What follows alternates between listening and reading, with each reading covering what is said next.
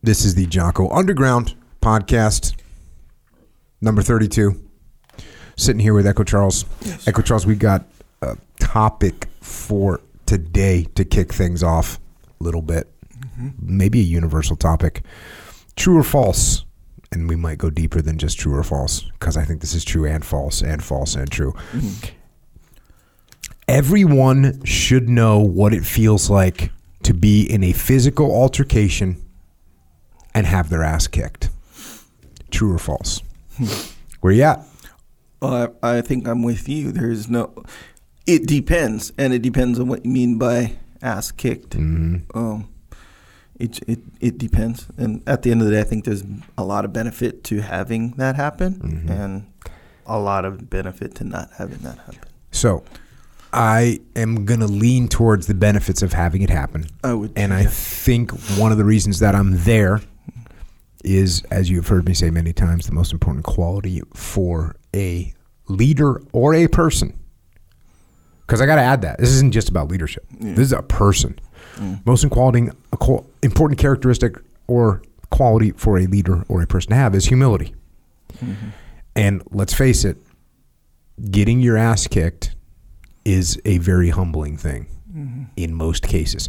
I suppose in some cases where let's say you're way smaller, way weaker, or in a really disadvantageous position and you get your ass kicked, that's sort of like doesn't really count as humbling in a way.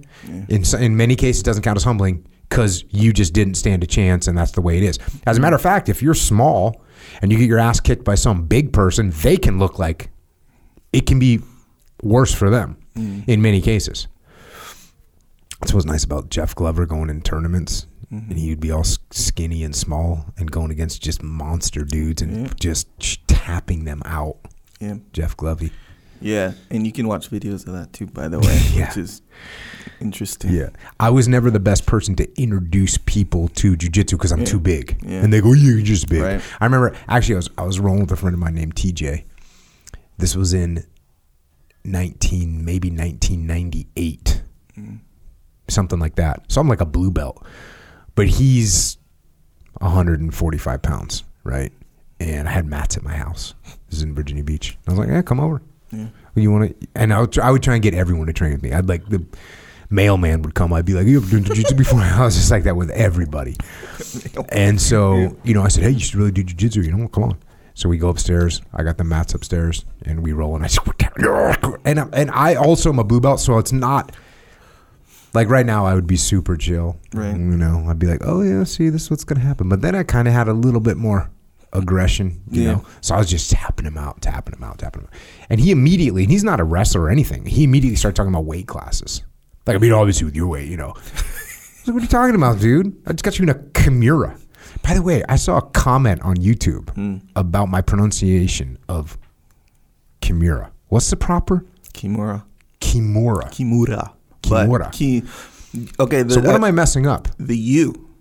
You say Kimura. Oh, Kimura. Yeah. Kimura.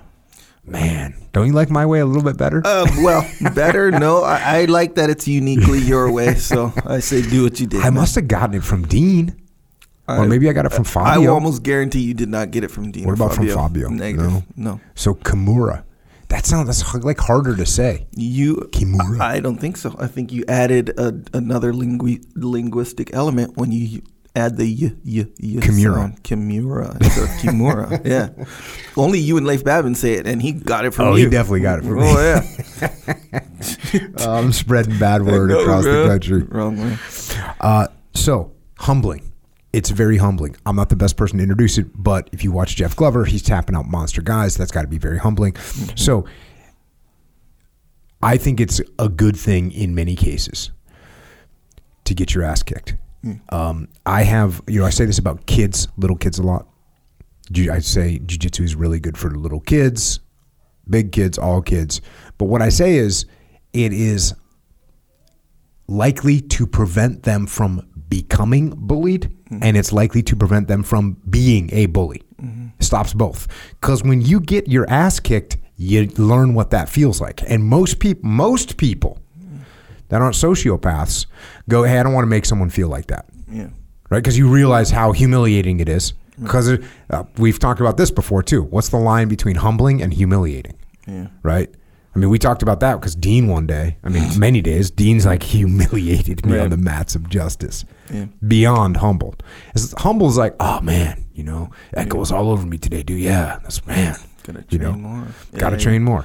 Humiliating's like, maybe I don't want to do this sport anymore. I hope nobody saw that. I'm going to get a gun.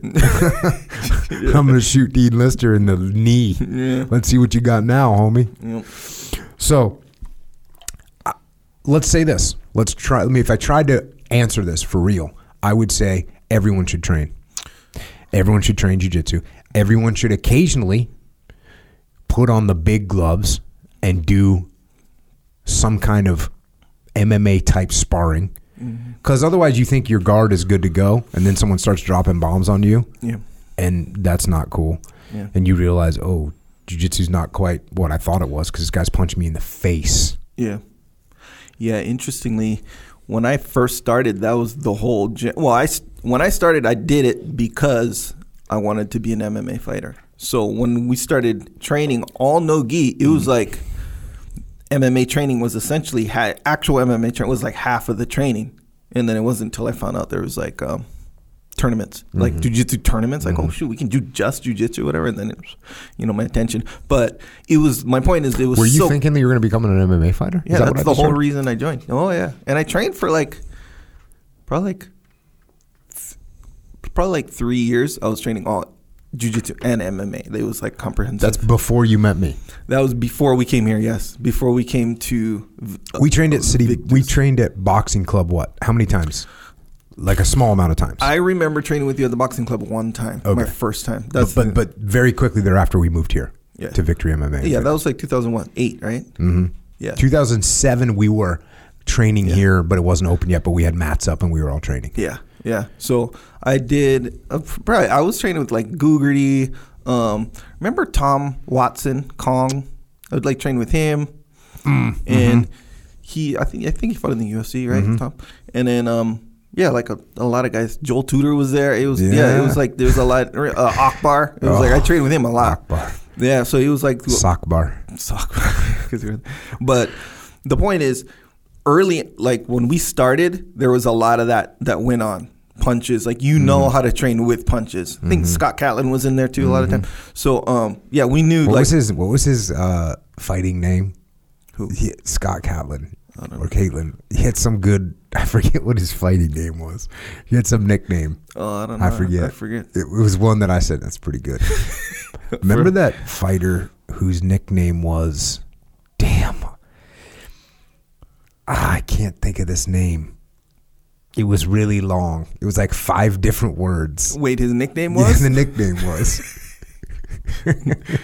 The longest nickname I don't know. Black guy. He was on our No, he was UFC. Oh, he was like UFC. He didn't have that many fights either. His nickname didn't really hold up as well as you wanted it to. Right. Got it. No, damn. I don't remember. But as far as training with punches and knowing, where, hey, your guard is not going to be as effective if you're going a little bit more full speed or more full contact or whatever. That came through early development. So I think it's like more like I take it for granted. I think a lot of times that nowadays where jiu-jitsu is so much more expanded, and so some people can go through jiu-jitsu all the way up to a high level without that training at all.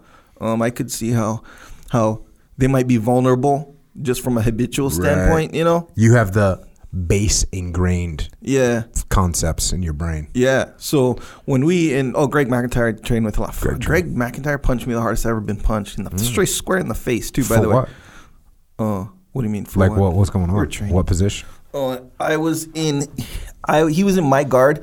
What made? Okay, go ahead. And I separated and I went for double. You know, you separate guard and then flip over and go for a double. And right when I flipped over, he was like already based. Good.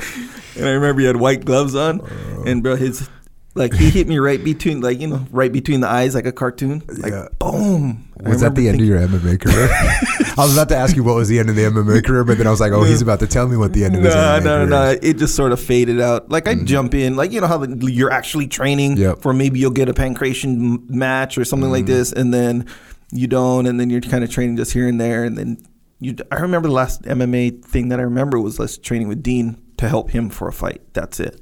Sure. So it's like it becomes that, you know. I just remembered that guy's nickname, Shonuff the Master. Do you remember that? That was the dude's nickname. It was like Fred Shonuff the Master Smith or something. I thought that was a pretty epic nickname. Well, Shonuff the Master, that's from Bruce Leroy, right? What's that one? Last Dragon? Yeah. So it's from one of those movies. Yeah, the amount of rounds I have fighting MMA is a lot. Right, so it's like habitual, you know. Because all the sparring that we used to do back in the day. So back to this question. Trying to bring it back. I think everyone should do it. I guess my answer is true. Yeah. Now, does this mean you should go out in the street and pick fights with big people that are going to kill you or beat you, you know, unconscious? No. That's why we love jiu-jitsu. That's why we love MMA. Yeah. Because these things are humbling. You get these things without having to get in a legal situation, without having to get in a medical scenario, right?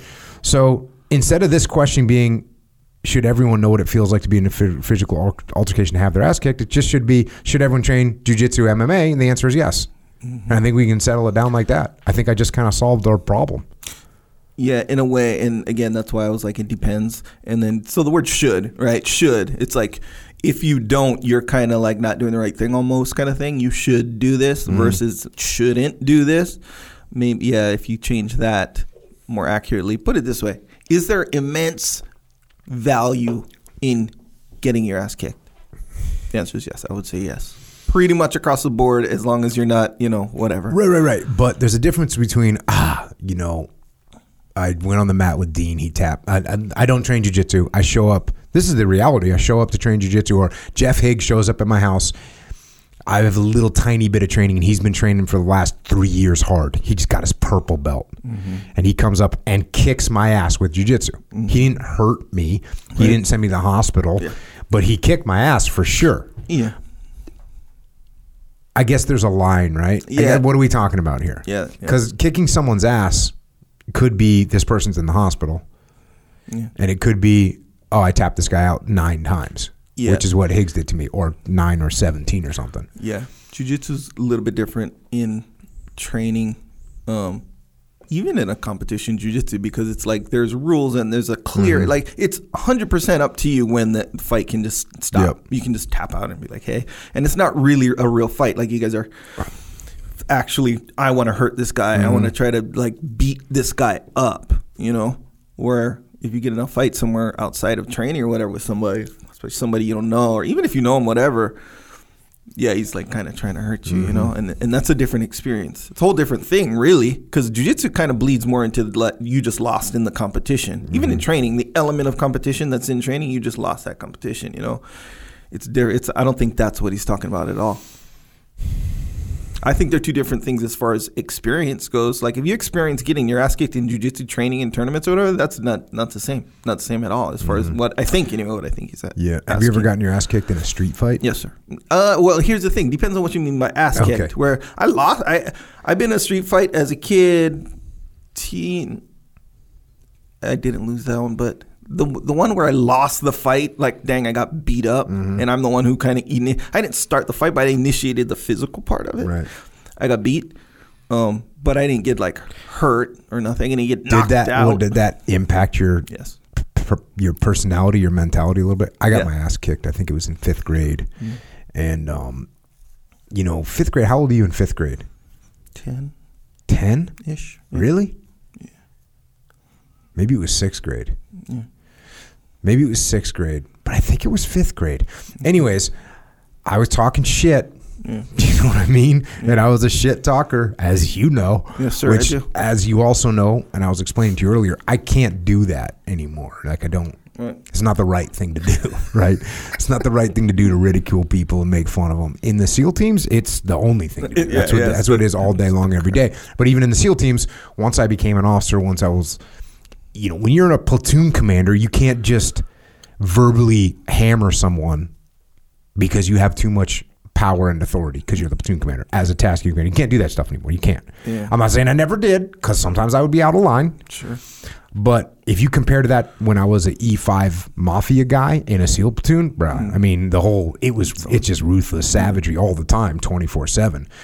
And especially because then when you're an E5 in a SEAL platoon, you're the opposite power. It's a power inversion. So all power is kind of gained through that situation. The only power you have is what you can muster up with your mouth, right? Talking shit to people. So I was a little kid and I was talking shit, and so that is a little excerpt of what we are doing on the Jocko Underground podcast. So if you want to continue to listen, go to jockounderground.com and subscribe. And we're doing this to mitigate our reliance on external platforms, so we are not subject to their control. And we are doing this so that we can support the Jocko podcast, which will remain as is, free for all, as long as we can keep it that way. But we are doing this so we don't have to be under the control of sponsors. And we're doing it so we can give you more control, more interaction, more direct connections, better communications with us. And to do that, we're building a website right now where we'll be able to utilize to strengthen this legion of troopers that are in the game with us. So thank you. It's jockounderground.com. It costs $8.18 a month. And if you can't afford to support us, we can still support you. Just email assistance@jockounderground.com and we'll get you taken care of. Until then, we will see you mobilized underground.